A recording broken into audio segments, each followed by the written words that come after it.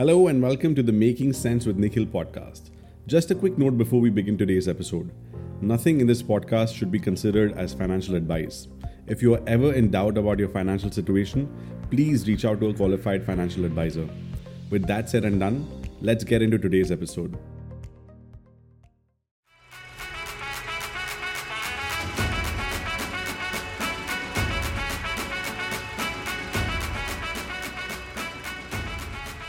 Hey everyone, this is Nikhil and welcome to my show.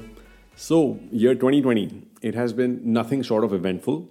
I'm not going to give you a rundown of all the bizarre incidents that have taken place since the start of this year because our overconsumption of Instagram has already done that for us. The matter of fact remains that nobody anticipated year 2020 to shape up to the year it has become. And guess what, guys? 2020 is still not over yet. Apart from the occurrences that are taking place on a global scale, we continue to face personal issues too. Companies to cut costs are laying off employees. People are getting salary cuts. The virus has seeped through and affected people in our circles. And to be honest, none of us were ready for something like this. In the last few weeks, I have taken a taxi 5 times and struck conversations with the drivers during our rides. Needless to say, all we spoke about was the virus and how difficult the last few months have been for all of us. But there was something really inspiring and common in all these chats, and that is the reason why I'm bringing this up. 4 out of the 5 drivers I spoke with were doing financially okay in the last few months, without having a stable income. They were okay because they had been saving a part of their salaries for years and keeping it aside. They didn't label this collection of funds, but what they were effectively doing over these years is step 2 of my formula, setting up an emergency fund. Let's explore this topic further, where I will talk more about what an emergency fund is, why do you need it, how do you calculate it, its challenges, and some tips.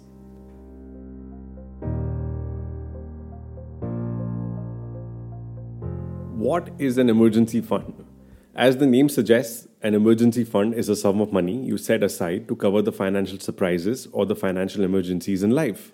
These emergencies could be at a personal, regional, or a national level. At a personal level, this could be losing your job, an expensive home repair, or a health emergency in the family. FYI, buying those Yeezys or tickets to a Justin Bieber's concert shouldn't be counted as a personal emergency. At a regional level, it could be a natural disaster. An emergency at a national level could be a recession, a war, or a pandemic. The last few months have been an eye-opener for most of us, and for the first time in our generation, 7.8 billion people are going through the same stressful problem, the pandemic. And it's not going away anytime soon. These trying times have become a testament to expect the unexpected, reiterating the need to have such a fund in place.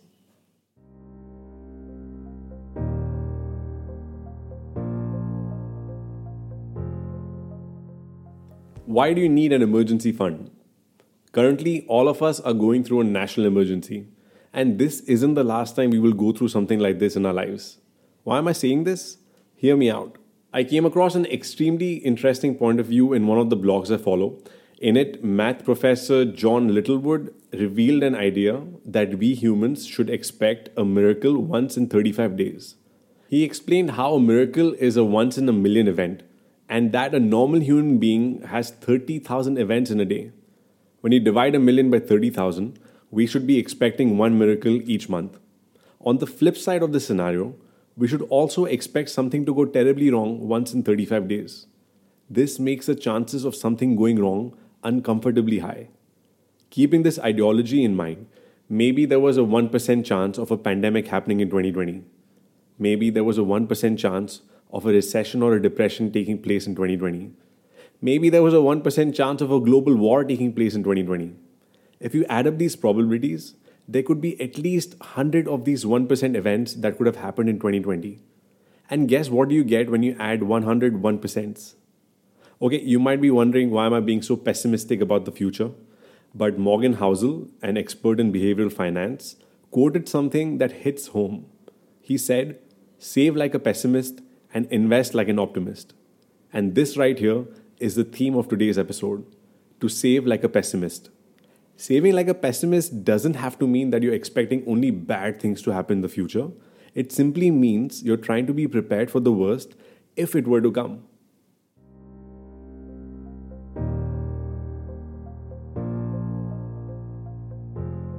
How do you calculate an emergency fund? An emergency fund should ideally include expenses such as housing, food, utilities, insurance, loan repayments, and other personal expenses. If you prefer to, you could also add entertainment expenses to this list. When you add up all of this together, the number that you get should be a monthly disposable expense to live the same sort of life you're currently living.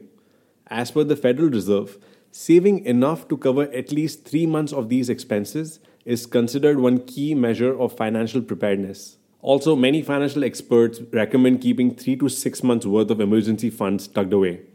Although this is just a rule of thumb, you can even have an emergency fund which is up to 12 or 18 months, depending on factors such as age and retirement, risk tolerance, dependence, and upcoming expenses. But keep in mind that 3 months of emergency funds is the bare minimum.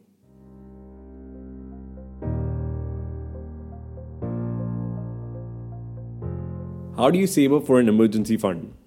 Did you know, according to a 2020 survey done by Mercer, a global consultancy firm, 61% of UAE expats have zero long term savings, and 43% of these expats are banking on their end of service benefits for their future needs.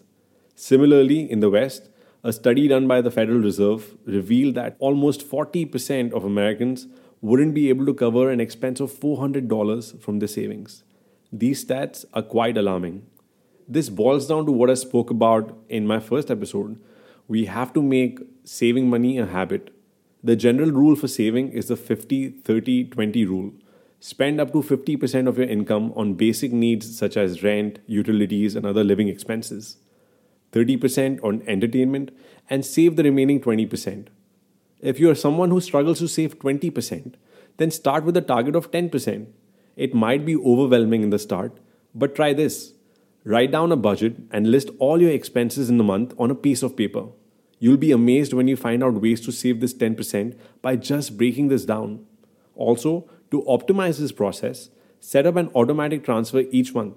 Before paying anyone else, pay yourself the 10%. On the other hand, if you already have an emergency fund in place, you should aim to start investing anything on top of this. I will talk more about investing in the coming episodes.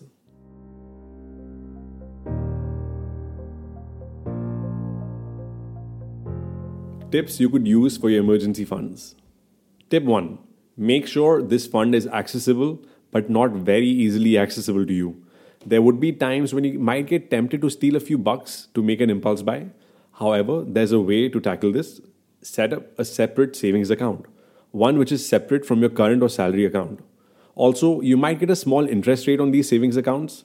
Currently, banks in the UAE are offering up to 1 to 1.5% each year. This might sound like a small number, but it is still better than zero. Tip 2.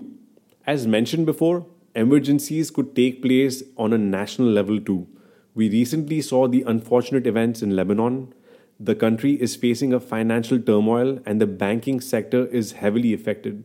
So if you can split your funds in different banks locally, that would be a smart move. If you could split your funds in different countries, somewhere you think is safe, it could be an offshore bank or it could be a trusted bank in your home country. That's even smarter. Tip 3. In case you have an emergency and you use up some or all of your funds, don't panic. The reason why you had set this up was to conquer a situation like this. However, once you get back on track, your first priority should be to replenish this fund up to the level that makes sense to you.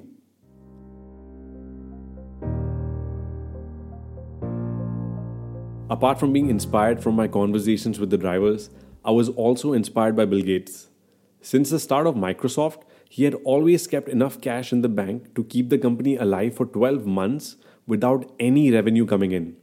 When asked in an interview in 2007 why he had so much cash in hand, he reflected by saying that he was always worried because people who had worked for him were older than him and had kids. And he always thought, what if we don't get paid? Will I be able to meet the payroll?